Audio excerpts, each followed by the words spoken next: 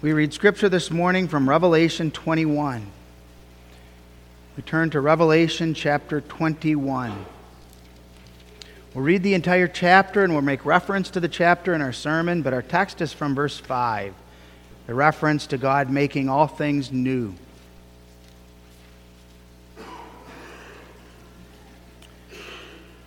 We hear the word of God. And I saw a new heaven and new earth. For the first heaven and the first earth were passed away, and there was no more sea. And I, John, saw the holy city, New Jerusalem, coming down from God out of heaven, prepared as a bride adorned for her husband. And I heard a great voice out of heaven saying, Behold, the tabernacle of God is with men, and he will dwell with them, and they shall be his people. And God himself shall be with them and be their God. And God shall wipe away all tears from their eyes, and there shall be no more death, neither sorrow nor crying, neither shall there be any more pain, for the former things are passed away. And he that sat upon the throne said, Behold, I make all things new. And he said unto me, Write, for these words are true and faithful. And he said unto me, It is done. I am Alpha and Omega, the beginning and the end. I will give unto him that is athirst of the fountain of the water of life freely. He that overcometh shall inherit all things, and I will be his God, and he shall be my son. But the fearful and unbelieving and the abominable and murderers and whoremongers and sorcerers and idolaters and all liars shall have their part in the lake which burneth with fire and brimstone, which is the second death. And there came unto me one of the seven angels which had the seven vials full of the seven last plagues, and talked with me, saying, Come hither, I will show thee the bride, the Lamb's wife. And he carried me away in the Spirit to a great and high mountain, and showed me that great city, the holy Jerusalem, descending out of heaven from God, having the glory of God. And her light was like unto a stone most precious, even like a jasper stone, clear as crystal. And had a wall, great and high, and had 12 gates. And at the gates 12 angels, and names written thereon, which are the names of the 12 tribes of the children of Israel. On the east 3 gates, on the north 3 gates, on the south 3 gates, and on the west 3 gates. And the wall of the city had 12 foundations, and in them the names of the 12 apostles of the Lamb. And he that talked with me had a golden reed to measure the city and the gates thereof, and the wall thereof. And the city lieth foursquare, and the length is as large as the breadth. And he measured the city with the reed, 12,000 furlongs. The length and the breadth and the height of it are equal. And he measured the wall thereof, 144 cubits, according to the measure of a man, that is, of the angel. And the building of the wall of it was of jasper, and the city was pure gold, like as unto clear glass. And the foundations of the wall of the city were garnished with all manner of precious stones. The first foundation was jasper, the second sapphire, the third a chalcedony, the fourth an emerald, the fifth sardonyx, the sixth sardius, the seventh chrysolite, the eighth beryl, the ninth a topaz, the 10th a chrysoprase, the 11th a jacinth, the 12th an amethyst. And the 12 gates were 12 pearls. Every several gate was of 1 pearl, and the street of the city was pure gold, as it were transparent glass. And I saw no temple therein, for the Lord God Almighty and the Lamb are the temple of it. And the city had no need of the sun, neither of the moon, to shine in it, for the glory of God did lighten it, and the Lamb is the light thereof. And the nations of them which are saved shall walk in the light of it. And the kings of the earth do bring their glory and honor into it. And the gates of it shall not be shut at all by day, for there shall be no night there. And they shall bring the glory and honor of the nations into it. And there shall in no wise enter into it anything that is defiled, neither whatsoever worketh abomination or maketh a lie, but they that are written in the Lamb's book of life. We read God's word that far. May God bless his word to our hearts. As I stated, our text is found in verse 5. And he that sat upon the throne said, Behold, I make all things new. And he said unto me, Write, for these words are true and faithful. Beloved in our Lord Jesus Christ, we have a desire for things that are new. The newest gadget, the newest gaming computer perhaps, the newest phone. There's a desire that lives within us for things that are new. And when our children get a new book, a new toy, their eyes light up. There's joy in that. But so quickly, the things that were new become old. And they no longer hold that appreciation and that wonder that they had previously. The Athenians of old, according to Paul in Acts 17, spent their time telling and hearing new things. And they were fascinated by any kind of new thing that they could hear or come up with. Paul then directs them to the unchangeable God of heaven and earth, and directs them to the one who is the same yesterday, today, and forever. Now we realize there's nothing new here on earth. We realize how fleeting novelty is. It doesn't give lasting joy. Our text points to the newness that results in lasting joy. And our text reminds us of the wonder of God making us new. God has worked a wonder of wonders in our hearts. He's taken us who were captive to the devil, and He's given us a new life that's from above. And our text points to the wonder of that newness that is ours in Jesus Christ. A newness that enables us to know a joy that's unspeakable. And as we begin a new year, we are reminded of that newness that God has worked within us.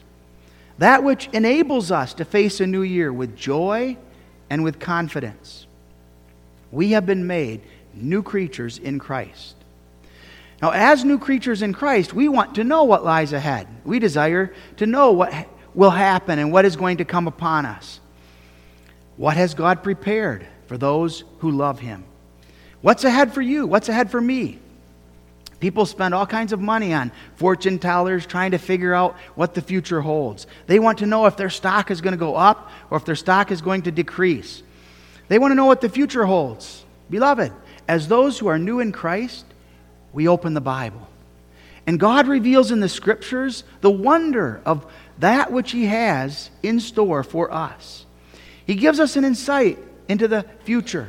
And He tells us what 2024 is going to bring.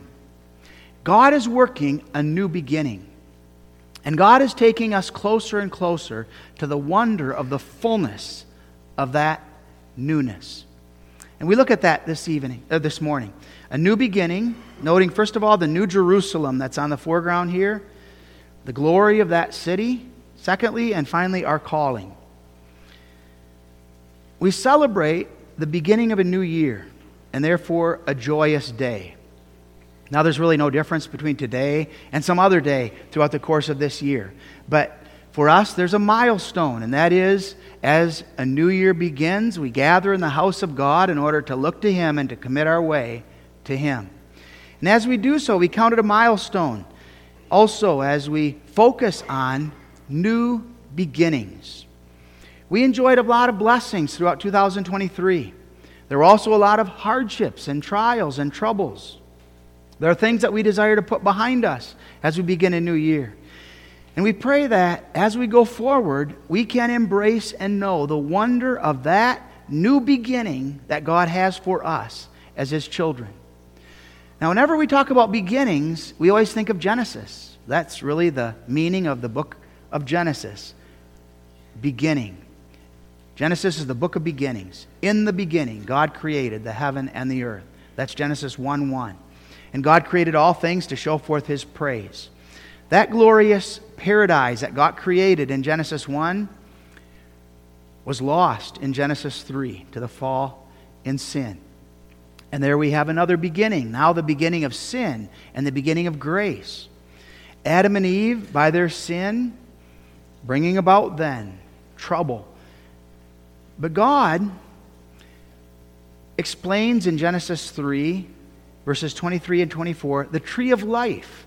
And He explains that tree of life now in terms of that from which man is barred. Because of sin, man is put out of the garden, and he's now barred from that tree of life. An angel, as you children remember, with flaming swords are placed outside of the gates, barring anybody to enter into that beautiful garden. Now here in the book of Revelation, we have a beautiful contrast to what we read of in Genesis. God now says, I've taken that new Jerusalem that was ruined, that paradise that was ruined, and I'm now restoring it.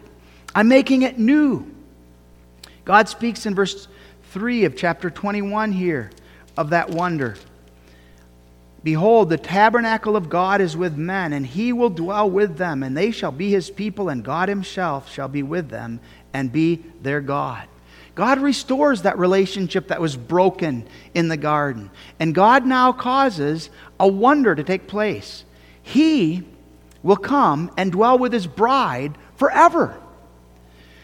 So that here in Revelation 22, verse 2, we have a reference to that tree now, that tree of life, being restored. In the midst of the street of it, and on either side of the river, was there the tree of life, which bare 12 manner of fruits, and yielded her fruit every month. The leaves of the tree were for the healing of the nations.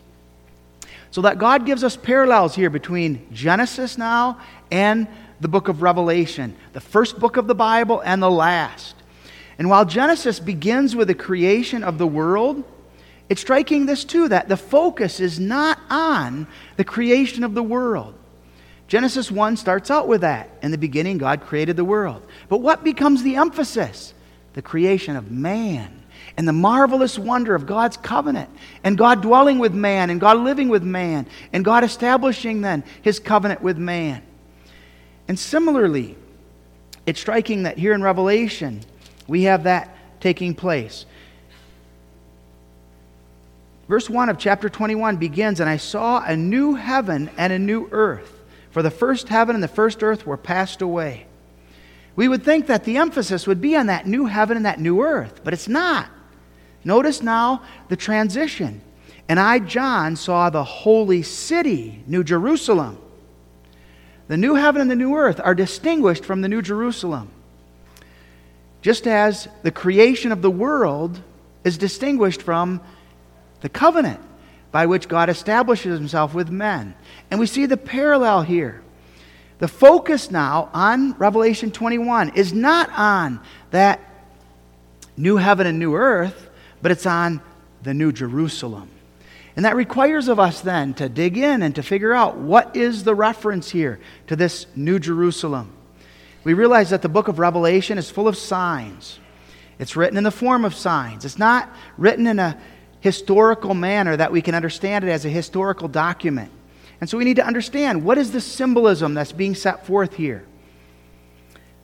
Revelation 1:1 talks about that symbolism, about the fact that God presented this book, first of all, to Jesus.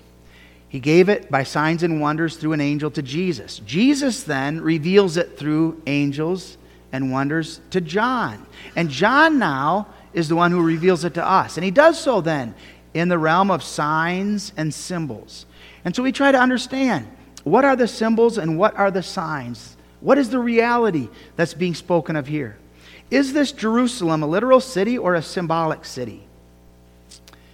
The city that's called New Jerusalem is different again from the new heaven and the new earth. This city, the New Jerusalem, is coming down from heaven adorned for her husband. Verse 9 talks about the bride There came unto me one of the 7 angels, which had the 7 vials full of the 7 last plagues, and talked with me, saying, Come hither, I will show thee the bride, the Lamb's wife. The bride is the same, we understand, as the Lamb's wife. The Lamb of God, Jesus Christ, has a bride, whom he's being prepared now to marry. Now note how the bride is described then. So there came this bride, the Lamb's wife. And then verse 10, he shows me the great city, the holy Jerusalem, descending from heaven, having the glory of God, and so on. We would expect, John here sees this bride coming down. And so the angel now says, turn around, I'm going to show it to you. And he turns around. And he would expect to see a whole bunch of people. He would expect to see all of the saints lined up, ready. But what does he see? He sees this great city that's coming down. God doesn't show him a bunch of people. God shows him this city, this New Jerusalem. Now, this isn't the only time that happens. There's other times in the Bible, too, where God tells John, I'm going to show you something. And John is expecting something, but then he sees something totally different than what he expected. For instance, God says, I'm going to show you Christ, the Lion out of the tribe of David. And so John looks with expectation to see this lion. And what does he find? A lamb that was slain. A lamb? How does that fit? But God is revealing a wonder of wonders to him here and showing him this marvelous work. Here we look for the bride of the Lamb, and instead of seeing a mass of people, we find a city. And we understand then that city is symbolic of the people of God. The New Jerusalem is the same as the bride. It's the Lamb's wife. And it's the church of Jesus Christ. This bride descends from heaven, comes down from God. And then a beautiful description is given in great detail. We read elsewhere, Jesus came down from heaven. Another occasion, Jesus claimed that his teaching came down from heaven. Now, what's the significance of the idea of it coming down from heaven?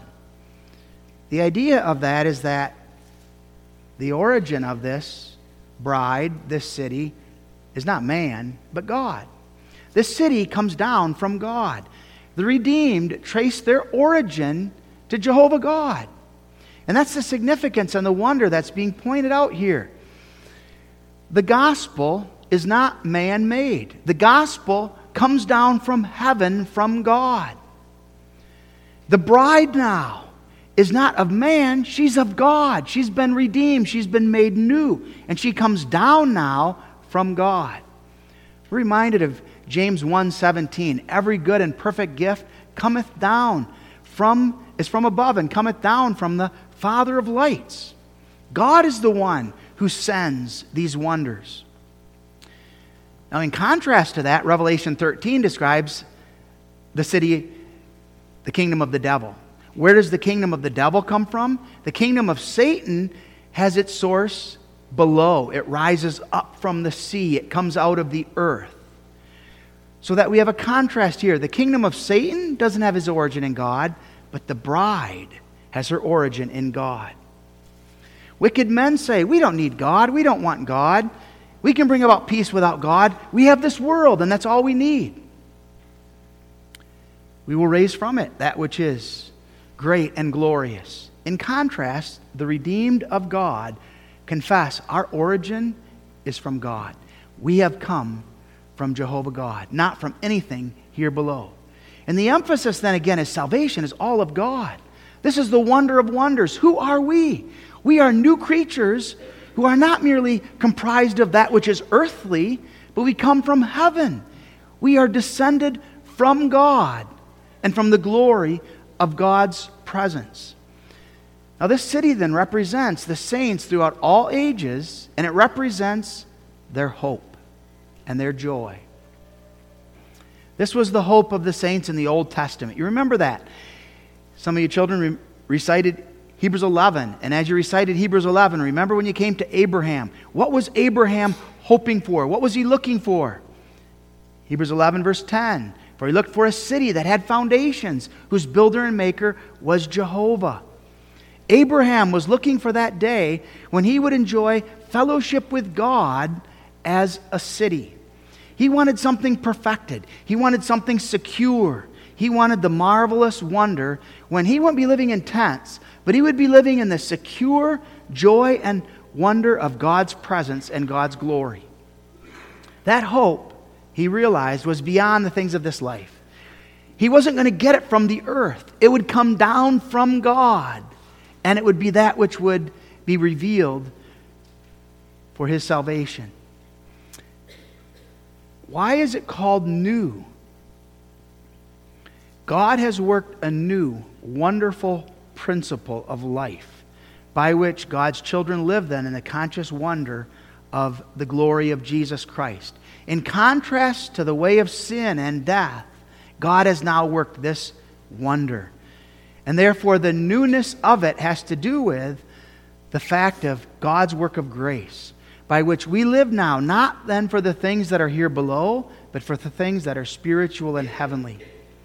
We live as members of God's glorious covenant. So this New Jerusalem is the church of Jesus Christ living in communion and fellowship with the living God. Now, what does the text have to say about it and about the glory of that city? We look at that secondly. These redeemed are glorious. And beloved, that's you and me. We see here the glory of God's people and of God's church. First of all, they shine forth as those who are of the light. We're going to look at a number of characteristics here of the New Jerusalem that are laid out in this chapter. In verse 11, having the glory of God, and her light was like unto a stone most precious, even like jasper stone, clear as crystal. What makes this city, what makes this people so glorious? God is in the midst of them. God is as a light that shines. They don't need to have any sun because God is the light that's shining in the midst of them. God is dwelling within them. He's their light. That's verse 23.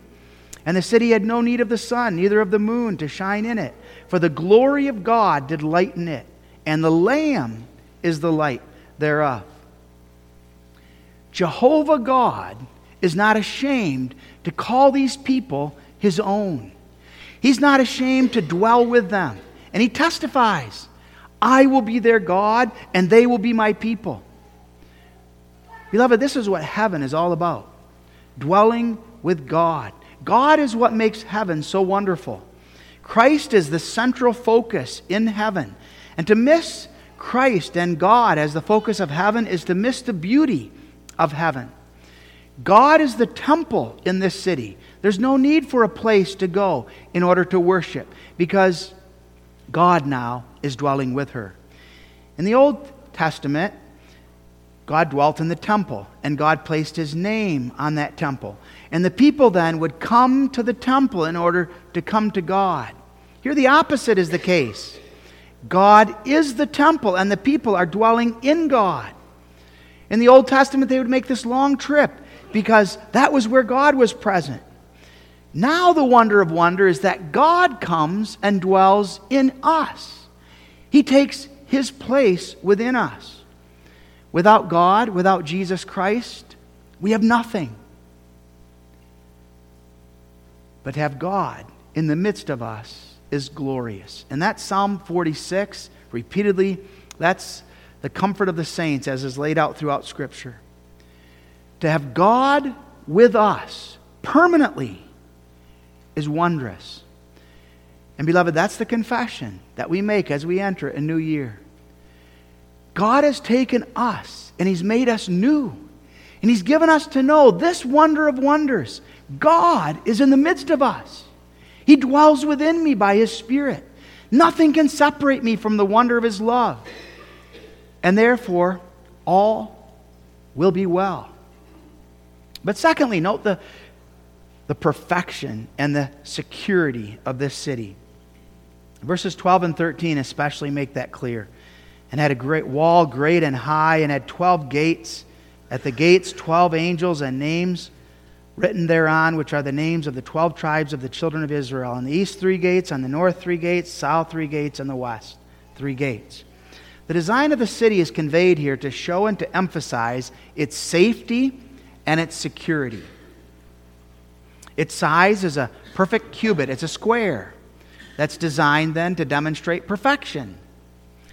It has gates. It has walls. Now, that's not something that we're familiar with. We drive around and we leave one city, we enter into another city, and we maybe see a sign that says it's population, but we don't enter through high walls and gates in order to enter into a city. That's something, though, that the Israelites were accustomed to.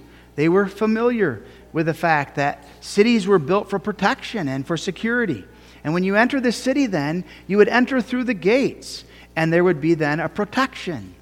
The gates would be closed at night in order to keep out wicked men and wild animals that might come in order to seek to devour. And so for the Old Testament, the city was a picture of that which was secure, a place that was sure and safe from wickedness and from evil.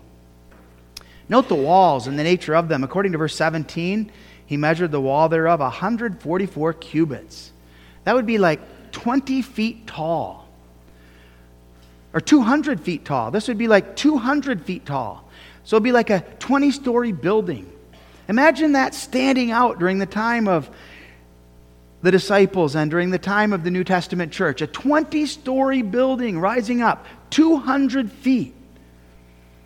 This would have been something to behold. And what is this saying? Again, it's figurative. It's not saying that this is actually literally what the city is going to be like, but it's emphasizing this: the safety and the security of the people of God. You who are members of the Lamb's wife, you have that which is sure. You have that which is secure. And your future and your existence is such that no enemy can begin to get at you. The enemy cannot break through and rob you of that comfort, that hope, and that joy that God has given. The curse has been lifted. You are secure and you are free. That's the wonder of wonders here. Now again, beloved, what a beautiful encouragement for a new year. We face a new year, and as we do so, it's not a matter of what this year may bring. My safety and my security are not dependent upon earthly circumstances and situations. God has made me safe and secure by a wonder of His grace, because He dwells within me, and He lives, and He causes me to know that peace and that assurance that the devil and all of his hosts cannot rob us of that glorious salvation that is in Jesus Christ. Note also the gate. The gates are laid out there in verse 13. Each of them has a name of the tribes according to verse 12. Verse 14 talks about the 12 foundations that are given the name of the 12 apostles. Now notice there the connection between the Old Testament and the New Testament, so that we have the 12 tribes and we have the 12 apostles. The idea there is the representative of the Old Testament church and the representation of the New Testament church. The whole of the redeemed saints are brought together. And there's a lot that can be said about this. It demonstrates that the salvation of the church is the same from the Old Testament to the New. There are those who divide the church up into dispensations and insist that salvation was different in the Old Testament than it is in the New Testament. Here we're seeing both brought together. Salvation is all the same. The Old Testament saints not saved in a different way than the New Testament. All are the people of God. They went by different titles, Israel in the Old Testament, the church in the New Testament, but they're one and the same, redeemed by the blood of the Lamb. Together they come down from heaven as they are those that belong to Jesus Christ. And their origin then is the eternal decree of election and the wonder of God's redemption through Jesus Christ and the wonder of the love by which He's delivered them from the power of the devil. This is a glorious people. And it's described as a people then that are safe. The gates are striking here. In verse 25 we read that the gates of it shall not be shut at all by day, for there shall be no night. The gates allow them to go in and out freely. Those who are in Jesus Christ go in and out. Now what does that mean? Some say, well, that means that they can lose their salvation. They could be saved one day, but then they go out of the gate and now they're no longer saved. That's not the idea here that God is conveying to John. The gates enable us to have access to the city. And verse 25 saying that the gates will not be shut at all during the day and that there will be no night emphasizes they're always open. And here we have another contrast. The contrast between hell and heaven. Hell is secure in the sense that hell is a prison.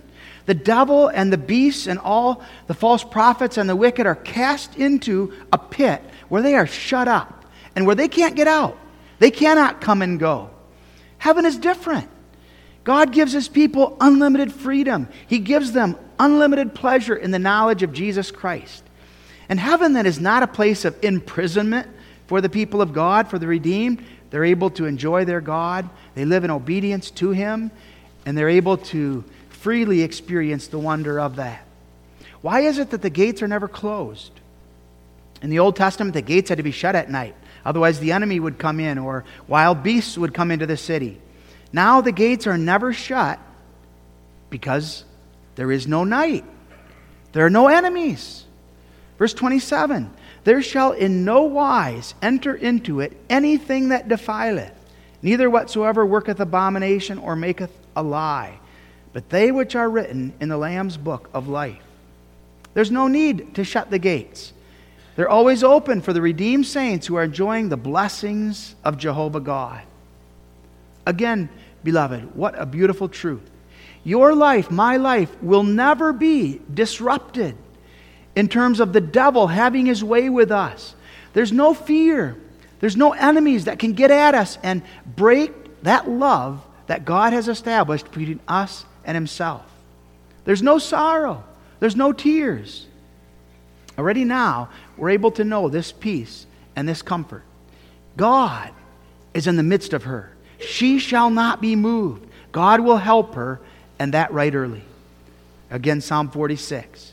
We're able to know freedom and peace as it's found in Jesus Christ.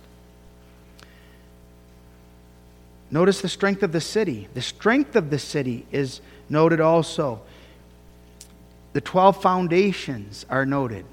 Foundations that are not below the ground like our foundations of our homes are. The basement is poured, foundations are laid. There's nothing beautiful about the foundations of our homes ordinarily. But verse 19 here talks about the foundations being beautiful. That there are these foundations, and these foundations are garnished with all manner of precious stones. The security of the city, again, is on the foreground here. The city is built on a strength that will never crack. It will never allow the city to fall away. The city is not such where it's built on sand and that somehow the city could collapse and it could be washed into the sea. This city is secure. In other passage of the Bible, we read of this idea too. And for instance, Ephesians 2 verse 19, the church is built on the foundation of the apostles and prophets. How did the apostles, how did people get into the city? The apostles and the prophets proclaimed the good news of salvation. Christ Himself, as the chief cornerstone, is the one who is the way of entrance into the church. But the point here of this foundation is to emphasize the strength and the beauty of the church of Jesus Christ and of the saints throughout all eternity. The foundation cannot be shaken. And if the foundation cannot be shaken, the city is secure. The people are those who have a secure future. This is the assurance, beloved, with which we begin another year. God has given to us a foundation that is sure, a foundation that cannot be shaken. Well, the devil tries, and the devil seeks to get us to fall into sin, and he tries to shake that foundation. Sin becomes so prevalent, and we hear and we read of sin all over. We experience it in our lives. Things take place that we cannot even begin to imagine. But God is faithful. And God's faithfulness is evident in that foundation is His. And He will preserve and keep then His church, which is built on that solid foundation.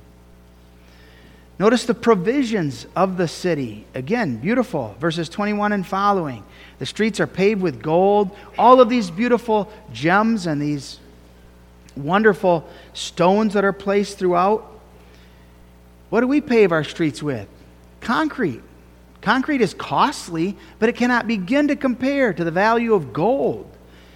What is the idea again here? The idea is this, beloved, that God has so many treasures for us, reserved for us, that He's able to pave the streets with gold. Jesus became poor so that through His poverty we would become wealthy and rich. And God gives to us unspeakable riches in Jesus Christ. The emphasis, beloved, is this: nothing can begin to compare to anything here below. We think we are wealthy. We think we have much here below. We cannot even begin to fathom what God has in store for His church and for His saints. Chapter 22, verse 1 talks about the pure river of the water of life. Plenty of water. A river that doesn't just come from the throne, but comes by the throne, but comes out of the throne. It has its origin in God. This is the water of life that Jesus promised. And then, going on in chapter 22, in the midst of the street of it, we have the tree of life. It's bearing fruit, and it's yielding fruit every month. We have fruit trees that bear fruit maybe once a year. Sometimes they even bear fruit once every other year. Here are trees that are bearing fruit every single month. They bear fruit. It's picked. They bear more. Again, what's the emphasis? There's no lack. Jehovah God provides abundantly for His children. And He provides for them so that they can enjoy covenant fellowship with Himself to all eternity. Beloved, this is the new beginning that God has given to us. And this is the newness of which God speaks. Behold, I make all things new. Jehovah God has taken us and He's given to us this blessed, sure joy and security and peace. In the midst of us, God dwells. And God will keep us. And God will preserve His church. And God will be with His saints. Chapter 22, verse 3, and there shall be no more curse, but the throne of God and of the Lamb shall be in it, and His servants shall serve Him. No more curse. There is no condemnation for those who are in Christ Jesus. He bore the curse so that we might know the righteousness of God, the peace of God, and the liberal provision of God to all eternity. What a wonder. And so we know, beloved, our calling here. The apostles is told, write, for these words are true and faithful. The idea here is not that these words are faithful, but other of the words that I'm speaking are not faithful. That's not the idea. But the idea of that word faithful is this: these are in harmony with reality now. That's what the idea here of this faithful is. These things are in harmony with reality. These are not things that are made up. These are not things that are only reserved for the future. These are things now already that God's children possess. Our present viewpoint is earthly. And for us to think about God making all things new seems so unreal. It seems so contrary to our experience. It's something we would say is reserved for something in the future, when I die and when I get to heaven. Someone might tell us about something that's so marvelous and so wondrous, and we can't imagine it. And we are struck with this: if we tell people, they're never going to believe us. That's kind of the idea here. So we say, write it down. Write it down. This, beloved, is the hope of the believer. This is true and faithful. And so God ordained that it be written down for us, for the church of Jesus Christ going forward. As we begin a new year, we continue to see things develop. We see things increase. We see the hand of God in terms of apostasy and the lie. We see so many things that are going to cause challenges for us with regard to our health, persecution, other struggles. But God gives us hope. And God gives us a truth that is ours now. I have made you new. And as new creatures in Christ now, you are to worship. That's the application, beloved. In verse 8, we find that of chapter 22. John is now responding to all of that which he's heard here, especially in the last couple chapters, 21 and 22. And I, John, saw these things and heard them. And when I had heard and seen, I fell down to worship before the feet of the angel which showed me these things. And the angel had to quick say, no, John, don't worship me. You're worshiping the wrong one.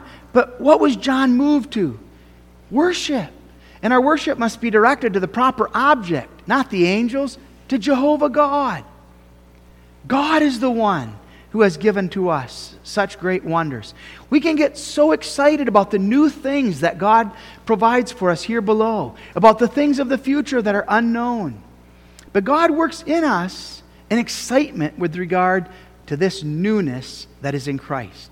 And He works in us the wonder of worship. We fall down. We bow before Him, acknowledging what great things He's done for us, His people. Taking us, who were sinners, given over to death and hell and bondage, and making us new creatures in Christ, and giving us to know our union with Christ in order that we might live and serve Him to all eternity. As the angels see this glorious city, they praise God. And how much more we, who are the recipients of it, we don't just see it, we are that city. We are that wondrous dwelling of God with His people. And these new beginnings then move us to worship. What does God have in store for His bride? What does God have in store for us as we go forward? We answer that question by considering the current universe. If we just think again about this wonder, why did God create such a vast universe in which He placed Earth and the planets and the moon? Psalm 8 talks about the vastness of that universe, and it reveals the smallness of man. As we study and as we learn about the universe, and as we get out our telescope and we look at the various things that we can see, and as we study science, we realize how great and how vast the universe is. And just to bring some facts that perhaps some of you children already know, 93 million miles it is from Earth to the Sun. 93 million miles. We can't even fathom that. Light can travel around the Earth 5 times in 1 second. That's fast. It takes 8 minutes for light to travel then from the Sun to the Earth. 8 minutes. Light traveling from the nearest star to the Earth would take 3.5 years to get here. That's the closest star. Scientists estimate that the universe is so vast that by measuring the speed of light and what they observe, it could be 15 billion light years across.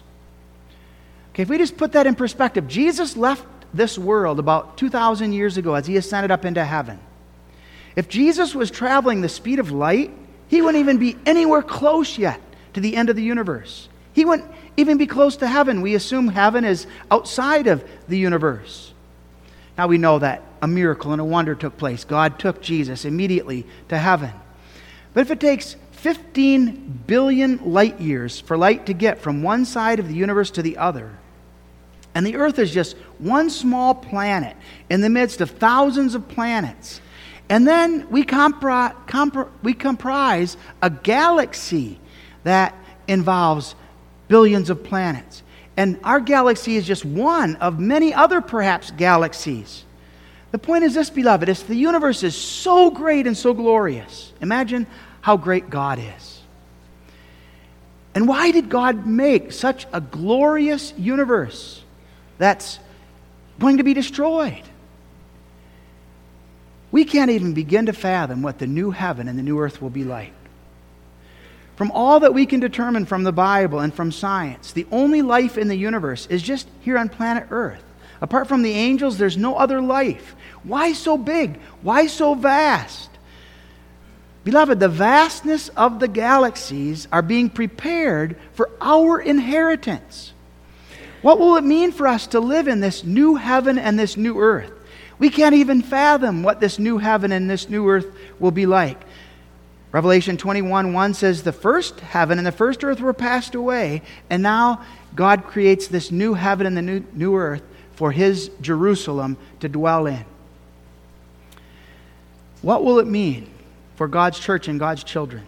The purpose of the creation was in order to benefit redeemed humanity. It was for the salvation of the church and for His glory. All is used by God to exalt Jesus Christ.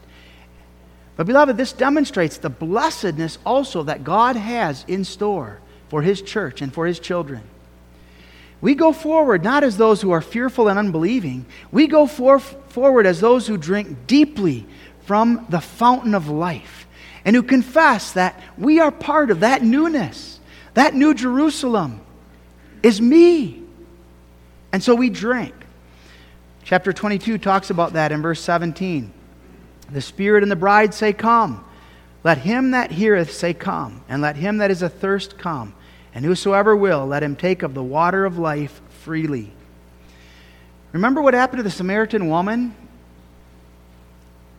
When Jesus offered her that water, that was living water, she left her water pot. She had something now that was far more superior to anything that she had ever imagined. God gives us to understand that in the newness that's in Jesus Christ. And even more than that, there comes a day when we also will leave this current world and our earthly bodies that constitute that water pot. And we will experience a wonder of wonders that cannot even begin to compare to anything here below. God not only gives us the water, God makes us thirsty. And God causes us to drink deeply of the spiritual wonders of life and communion with Him. If God doesn't cause the depraved mind of man to drink, man will never drink. But praise God that He makes us thirsty. That God causes us to desire those spiritual wonders, and that we know the union that is ours to Christ, and we know the wonder of that tabernacle that is God with man. And that all that the Father gives will come to Him, and not one will be cast away. Beloved, we go forward in this new year as those who confess, my name is written in the Lamb's book of life. I am part of that glorious new Jerusalem. God has made me new. And we go forward then in the blessed assurance that God is working a new and perfect work in my life and in the whole of the creation in anticipation for that day that we cannot even begin to fathom. And so now we worship. We pray to God for the grace to keep our garments clean, and we look forward to the perfection of God's glorious covenant and kingdom. Amen. Our Father who art in heaven, what great wonders Thou hast performed for us, sinful men and women. What great and glorious hope Thou dost work in us by faith. Grant that we might lay hold of that wonder, that we might know that Thou hast taken us, undeserving, and given us to know a newness that is in Jesus Christ. And that as this year progresses, Thou art the one preparing us for a glory unspeakable. Grant us strength day by day. Uphold and preserve and keep us, we pray. For Jesus' sake, amen.